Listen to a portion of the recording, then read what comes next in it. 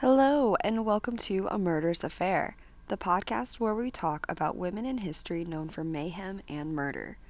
My name is Gabrielle, and if you haven't noticed by the vast amounts of red and hearts and everything pink in every store everywhere, Valentine's Day is this week. So, let's celebrate this commercialist propaganda holiday by talking about a cult leader who murdered multiple people of her parish. Now, rumor has it that even though multiple people were killed in quote unquote religious ceremonies, the murders we're talking about today somehow always managed to choose the ones who disagreed with her methods, refused to lend her money, or were interested in the men she was interested in. Her name was Sachiko Eto, and she's also known in Japan as the Drumstick Killer. But first things first, a couple announcements. So I am still currently working without any kind of editing software, so please excuse any errors or empty spaces or just general stuff that I should have edited out but I currently can't. I am trying to do my best to make this as coherent as possible, but there may be a few times where I mess up. So just a heads up on that. Hopefully I should have a laptop that has editing software on it by this week. So next episode, we won't have to deal with this new way of recording that I've discovered. Um, Second announcement is that we officially have a Murderous Affair merch. And if you guys haven't checked it out yet, go to frumiusreads.com/shop and you can check out the designs for t-shirts that we have based on the Murderous Affair podcast. And it's really cool and I'm really excited about it. So if you're interested in showing your love for the podcast that talks about women in history known for mayhem and murder, then go to frumiusreads.com/shop. All right. Now let's talk about our resources. This episode was a little hard to find information for, mostly because a lot of the articles I came across were in Japanese, which obviously makes sense as these murders took place in Japan. But it means that any articles that were in English were basically Google translated. And obviously, anytime you translate languages through like those online free third-party translators, you lose some info or it doesn't come across the same way. So I tried my best to make sense of what I got and use some of the English-based articles I was able to find to supplement the information. But I got some resources from the www.japansubculture.com website, which has an article on Sachiko Eto, as well as express.com, the UK News World site. Japan Times had a translated to English article, as well as the japansociety.org page, which talked a little bit about the punishment that Sachiko Eto ended up receiving. So, if you're interested, check out any of those sites and you can find out more information about her there. But let's get started. Sachiko was born roughly in 1947.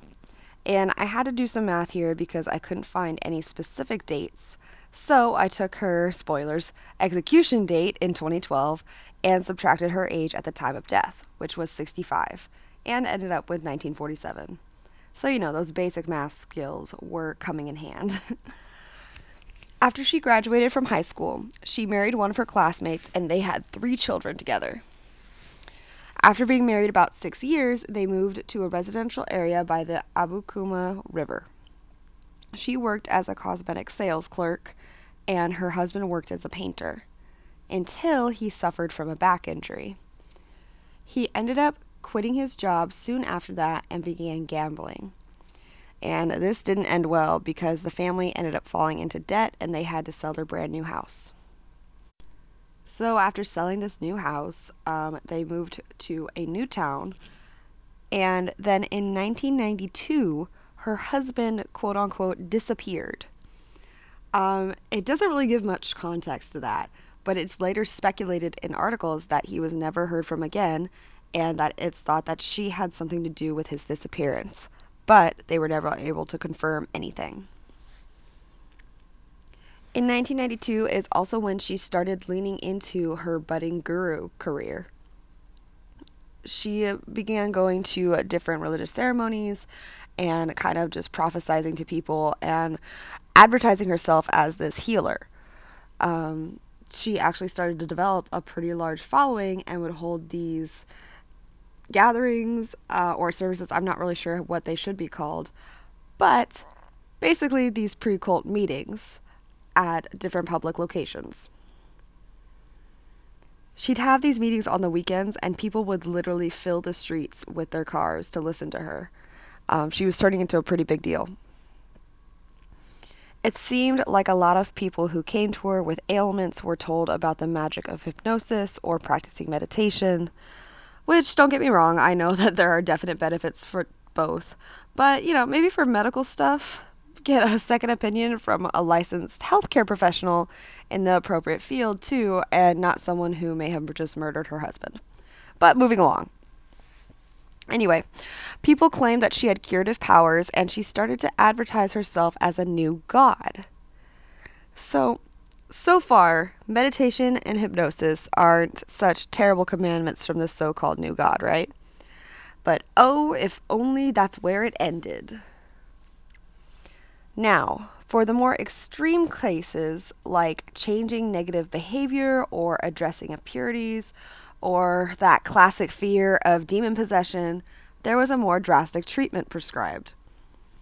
Severe beatings carried out with what were basically drumsticks called the taiko, in order to dispel these behaviors, which were described as just being demons. It was all demons. Demons were everywhere all the time, and anyone who came in had any kind of like negative behavior or fits or anything was assumed to have some sort of demon possession. So, for some reason, Edo's influence continued to grow, and she moved onto a property with several of her followers. Now, when she did this, more and more ceremonies began to be conducted with the assistance of one of Edo's daughters, who was 30 years old, and another accomplice. People would show up to this house, and they would go in for this prescribed treatment, which was basically beating with the drumsticks. One ceremony took place when Edo suspected a woman of trying to steal her lover. She began accusing this woman of displaying more and more demon-like behavior, and eventually this woman was beaten to death during one of these ceremonies. Another victim of Edo's was a man who refused to give her a loan. He was another one of her followers who, after having this rejection, or rejecting her request for money, was then told he needed to undergo an exorcism via being beaten and died following his injuries. So like I said, a lot of the people who ended up having to be forced through these ceremonies were people that Edo didn't agree with, or who questioned her authority, or who refused to lend her money. Everything came to a head when the father of one of the cult members called the police and filed a missing persons report on his son and his family. This cult member is only referred to in articles as X that I was able to find, so that's what I'm going to refer to them as, because like I said, I had to do some serious translating here, and that didn't really lend itself to the names. Eventually, they were able to find the location of X's wife, and X's child, because apparently X's child had been hospitalized after being forced to go through one of these ceremonies. So, obviously, this led to a police investigation, and they went to the house where all this took place. It was then that the bodies of 6 people were found. There were 2 men and 4 women. And this part is kind of gross, so just a heads up. But apparently the bodies were in such a state of decomposition that they were actually mummifying themselves from where they were being stored in closets and random cots in the basement. Ugh, gross. 5 people were arrested at the house, and when questioned about the bodies, one man said that even though the bodies were dead, the soul was not, and so they left it alone. So apparently what this means is, from what I've been able to understand, one of the cult's philosophies was that the bodies would be revived after the process of decomposition, when it no longer smelled. And I was trying to make sense of that, but that's the closest I can get to it. Um, so I guess that's a belief that this cult was a part of. Unfortunately, I couldn't find the names of the victims in any of the articles that I found, but I was able to find ages and descriptions. So, found in the house of one Sachiko Eto were a wife of one of the cult members, a 56-year-old man, a 48-year-old woman, Eto's daughter at 19 years old, a 43-year-old man, another 56-year-old man who used to work in the city, and a 27-year-old former clerk from the city who had apparently gone missing in May and was described as his family as having lost his way.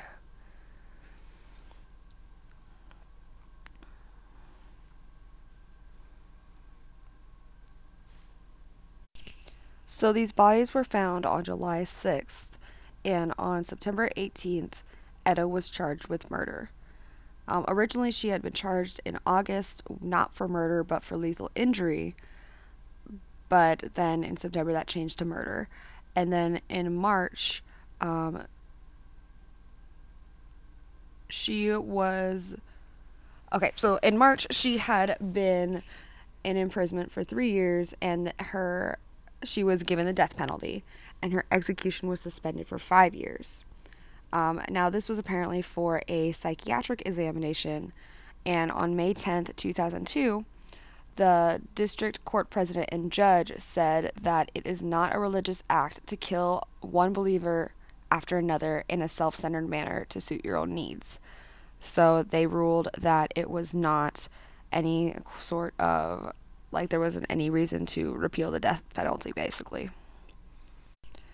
Now, three other of Eto's followers, which were her daughter and the two other accomplices, I guess there was two more, received prison terms ranging from 18 years and life in prison for the deaths of the six people at the house. Um,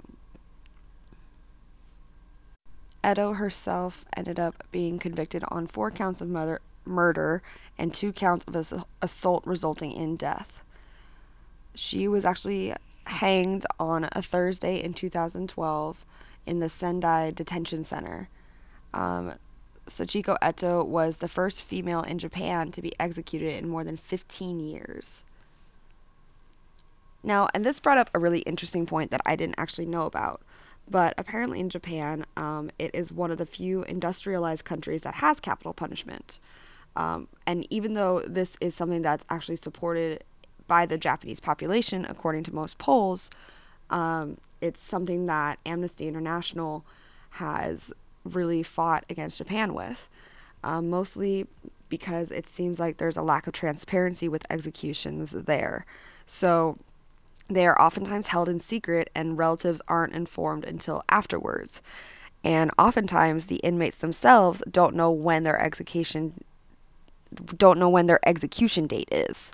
So they basically are kept in this prison without knowing if any of one of their days is going to be their last. And I'm not going to talk about the death penalty or, that kind of high serious topic here. Obviously everyone has their own opinion on that, but I know that in Japan, you only really get the death penalty if you have a extremely heinous murder or crime that you've committed, or if you have multiple murders that you are convicted for. Executions in Japan are by hanging, and um, they are usually, like, prisoners are given notice, sometimes within a few hours, or some are given no warning at all until they step into the execution chamber. And that is the absolute whirlwind of a story of Sachiko Eto, the drumstick killer, and the Japanese cult leader. Um, so, as actually one more interesting fact, she was actually only the fourth woman to ever be executed in Japan from the year 1950. So, That's another interesting fun fact. I hope you guys enjoyed this episode. I would love to know your opinions on it. Once again, thank you for bearing through all my pauses and misspoken words that I've said. I'm really looking forward to getting editing software again so you guys don't have to hear all that. But I would really love to know what you thought of this episode. Please let me know. You can reach out to me at Frumious Reads on social media. So I am at Frumious Reads on Twitter, Instagram, Tumblr, and YouTube. Um, or you can check out the podcast homepage at frumiousreads.com/a-murderous-affair, where I post all podcast episodes and just kind of general updates on what's going on with the podcast. Make sure you subscribe to the podcast on Apple, Podbean, Libsyn, or wherever you listen to podcasts. We're basically everywhere. And stay up to date on when we post new episodes. But that is all I have for you today. Thank you so much for listening. Stay spooky, friends, and I'll talk to you next week. Goodbye.